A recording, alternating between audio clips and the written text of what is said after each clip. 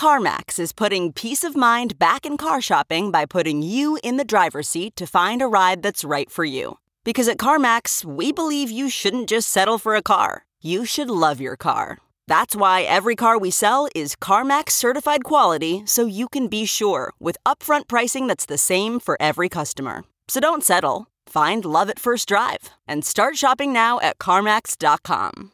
CarMax, the way car buying should be. Okay, picture this. It's Friday afternoon when a thought hits you. I can spend another weekend doing the same old whatever, or I can hop into my all-new Hyundai Santa Fe and hit the road. With available H-Track all-wheel drive and 3-row seating, my whole family can head deep into the wild.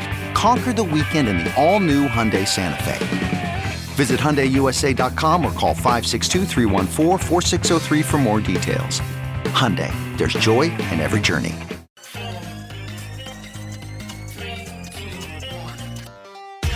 Welcome back to The Breakdown, an everyday analysis breaking down the most important stories in Bitcoin, crypto, and beyond, with your host, NLW.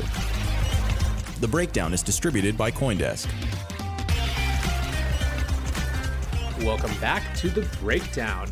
Happy New Year's, everyone. It is Friday, January 3rd, and today we're going to be talking about some of the news from the holiday break, some important events that happened, but in the context of what I see as an overarching underlying narrative that connects them.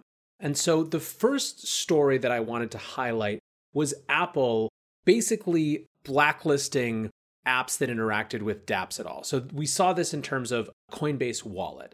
Coinbase Wallet was pressured to drop its dApp browser or be pushed off of the Apple platform. It's clear that the Apple App Store doesn't want users to have anything to do with dApps, right? Decentralized apps. Brian Armstrong, the CEO of Coinbase, commented on a Reddit thread about this, and he says, Coinbase CEO here, this is really unfortunate to see. Apple seems to be eliminating usage of dApps from the App Store. If Apple customers want to be able to use dApps, we may need to make this request known to Apple in some way. This is an important area of innovation and finance, and many developers and early adopters of this technology have millions of dollars worth of crypto tied up in these financial applications, which they will no longer be able to use on Apple mobile devices if this App Store policy continues. Now, many folks pointed out that this is not a surprise. Brandon Niles wrote, the news that Apple is removing dApp browsers like Coinbase Wallet from the App Store, while disappointing, shouldn't surprise anyone. Terms of service have been clear since the beginning, and I'm mostly surprised it took this long. Not saying it's a good decision, though. Another commentator, Omar Bam, wrote, Coinbase is removing decentralized application interaction from their mobile wallet due to pressure from Apple. Web3 is in direct competition with Google and Apple. We should expect continued censorship on MetaMask, Coinbase, and other dApp browsers. Disruption ain't easy. So, okay, news story one, Apple putting pressure to remove interaction with dApps.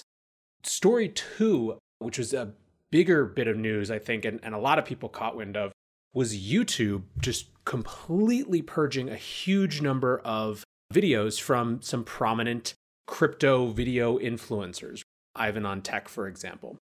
And basically what happened is over the break, all of a sudden, hundreds of YouTube videos were gone. People were getting notifications that they had been flagged for harmful or dangerous content and sale of regulated goods. And these are the exact terms that YouTube was using. And obviously they were really frustrated, right? So Chris Dunn says, YouTube just removed most of my crypto videos citing harmful or dangerous content and sale of regulated goods. It's been 10 years of making videos, 200,000 plus subs and 7 million plus views. WTF are you guys doing, Team YouTube? This was not unique to Chris. It happened again, like I said, to Ivan on Tech. It happened to a huge number of different people. And for a little while, it seemed like YouTube and their Google overlords were just basically declaring war on crypto. Now, a few days later, they came out and they said that it was an error, that they had erroneously purged cryptocurrency education videos. And basically they said, oops, mea culpa, and they promised to restore them.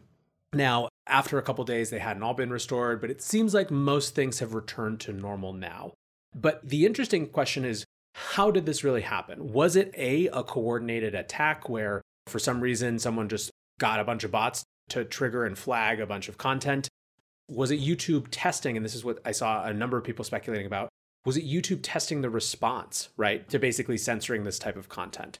It's not really clear. However, what it did is, especially in combination with the Apple news, was bring up this larger question of the platforms that underlie how much of where we communicate. If you go back to 2017, early 2018, Eric Torenberg, who's an investor, wrote about the difference between money crypto and tech crypto. So in his estimation, money crypto was that set of folks who were trying to disrupt the financial system, who were interested in sound money. The Bitcoiners obviously are chief among them. And that's that money application of blockchains and decentralized ledger technologies is really what they were about. On the other hand was tech crypto, and tech crypto were the, Silicon Valley style folks who were coming in, who were looking at the massive amount of power that these centralized platforms had and looking to decentralize those platforms to take away some of that power, right? To remove the ability for these centralized players to censor on the basis of politics or something else. In a lot of ways, I think that in the wake of the ICO boom kind of imploding and there being just continued regulatory scrutiny around quote unquote utility tokens, that tech crypto side has never really been able to get off the ground. It's never really been able to actually have a go in some ways at seeing if there's an opportunity, if there's a place for a product market fit here. But this whole thing around YouTube and Apple brought up renewed calls for exactly that. So CZ from Binance said, it may be time the crypto community take a stab at its own blockchain-enabled, censorship-resistant social media platform. Lots of challenges though: spam, scam, trolls, incentives, copyright, token economics, governance, stickiness, privacy, but it's about time. And he had 3,000 people like that, 500 plus people retweeted it. Balaji said, and he retweeted it with an addition. He says, let's try an experiment. $200 BTC bounty for the best review of decentralized social media. The ideal piece covers not just crypto efforts like Voice Akaksha, but allied tech like Mastodon, CRDT, BitTorrent, Git. Reply to this tweet with your post. And he specifically framed it around this YouTube issue. And also talking about Google taking MetaMask down from the Android store. Obviously, some people responded very positively. This was kind of renewed their determination to see something different. Others had a slightly different response. So Sarah Jamie Lewis, who's a privacy researcher, basically, she runs Open Privacy, which is a nonprofit that's attempting to make sure that privacy as a human right is embedded in the technology we build, used this as a chance to basically remind us that, as she has put it, decentralization is not a synonym for censorship resistance, and that we actually have to look at these terms and really work to understand what they mean. And to the extent that we're trying to design systems that are censorship resistant, just kind of slapping this idea of decentralization on them effectively amounts more to theater than to actual change. So in some ways, all of this amounted to prelude to an announcement from Tron around DLive. So DLive is a decentralized competitor to Twitch. It's a decentralized live streaming platform. And it has built a meaningful community. They cite somewhere between 3 and 5 million users. Notably, PewDiePie, who's one of the biggest YouTubers in the world, famously moved all of his live streaming off of Twitch and to DLive last year. The terms of that deal and why were never made public, but still it's a big deal, obviously, in terms of that name. And there was a small but passionate community of DLivers, or there is a small but passionate community of DLivers who are really trying to push this community and grow this community. They announced that they would be moving and migrating to the Tron blockchain. It's not exactly clear to what extent this is a full-on acquisition or whether this is just some deal that happens to include this. I'll get a little bit more into that in a second. But here's from Justin Sun on December 30th. Starting today, DLive will begin the migration to the Tron blockchain. BeLive, the live streaming platform introduced by BitTorrent in early 2019, will be merged into the DLive platform. We're excited about the great future that lies ahead for the Tron ecosystem. So basically, this is DLive and the BitTorrent live platform coming together and doing it under the guise of Tron. This is obviously interesting for a number of different reasons. One has to do just with the mechanics of the deal, as I was kind of intimating. So Michael Nov wrote about this. He says, we all like to criticize Justin Sun, but he pulled off the first large-scale token M&A. This deal is unique as it includes a migration of DLive from the Lino network to Tron and the carve-out of BeLive from BitTorrent and integration with the new DLive product. Lino blockchain is still in testnet, so the impact there should be minimal. I would assume full equity deal or buying out future tokens. The carve-out integration of BeLive is interesting as it impacts a live token BTT and its incentive structure. I have been looking for such a deal for a while. Exciting to see non-traditional M&A in crypto picking up. So that was one side of it. Now, DLivers obviously had maybe a different perspective. So this is from Crypto Utah, who says, I watched the DLive AMA today and the community is very skeptical of Tron. Normal for a change of blockchain, but once they realize they're actually benefiting, it's going to be a killer combo.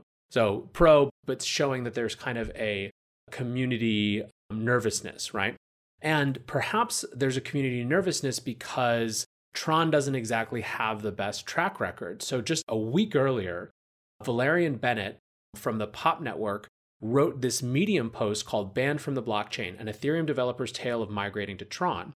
And basically, it's all about how this project, the Pop Network, was moving from Ethereum to Tron, spurred by basically Justin Sun and Tron trying to recruit Ethereum developers to move into it, and how they were effectively removed from the entire Tron ecosystem hostilely because their product was too close to things that they were building at Tron and BitTorrent. I'll obviously link this article. It's worth a read to get a whole sense of it.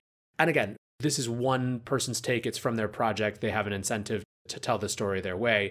So I present it less as definitive, but more as a reminder that this point that Sarah Jamie Lewis was making about decentralization and decentralization theater and being clear about what we are actually trying to get at when we speak of decentralization seems to me to be extra important in the context of something like an acquisition from Tron. What we have seen over and over again from Justin Sun and from Tron is that they are extremely aggressive about building this next generation of infrastructure on their protocol, on their platform, on their blockchain. And they're willing to spend money aggressively, to advertise aggressively to do that. It stands to reason that they're also willing to exert their centralized power in ways that benefit them primarily versus the people behind them. And so all of this is to point out, I guess, the continued challenge of trying to actually change the power structures that underlie the platforms that have so much influence on our lives. It's very difficult to see how we're going to get a meaningful change from the centralized control of a YouTube, of a Facebook, of a Google to something different, particularly in the context of what can only be called sometimes a lack of clear consumer demand. The folks who are the most upset and the most nervous about centralized control tend to be the very small handful of people whose livelihoods are potentially materially impacted by changes in policy. Again, going back to Sarah Lewis, she put this really, really poignantly here. I've been working on these problems with communities who could really use awesome censorship-resistant stacks for years, and the honest state is that the groups doing the actual work are chronically underfunded because no one gets rich decentralizing power. So today, what I wanted to do is look through some of the news, catch up everyone on some key things that have happened in the crypto space over the last few weeks, while also tying it back to this theme that I think is underlying and important and going to be a consistent conversation throughout 2020. So there it is, first breakdown of 2020. I'm excited to hang out with you guys more. I'm excited to hear what you're interested in hearing about and talking about. But for now, again, Happy New Year, and I will catch you tomorrow.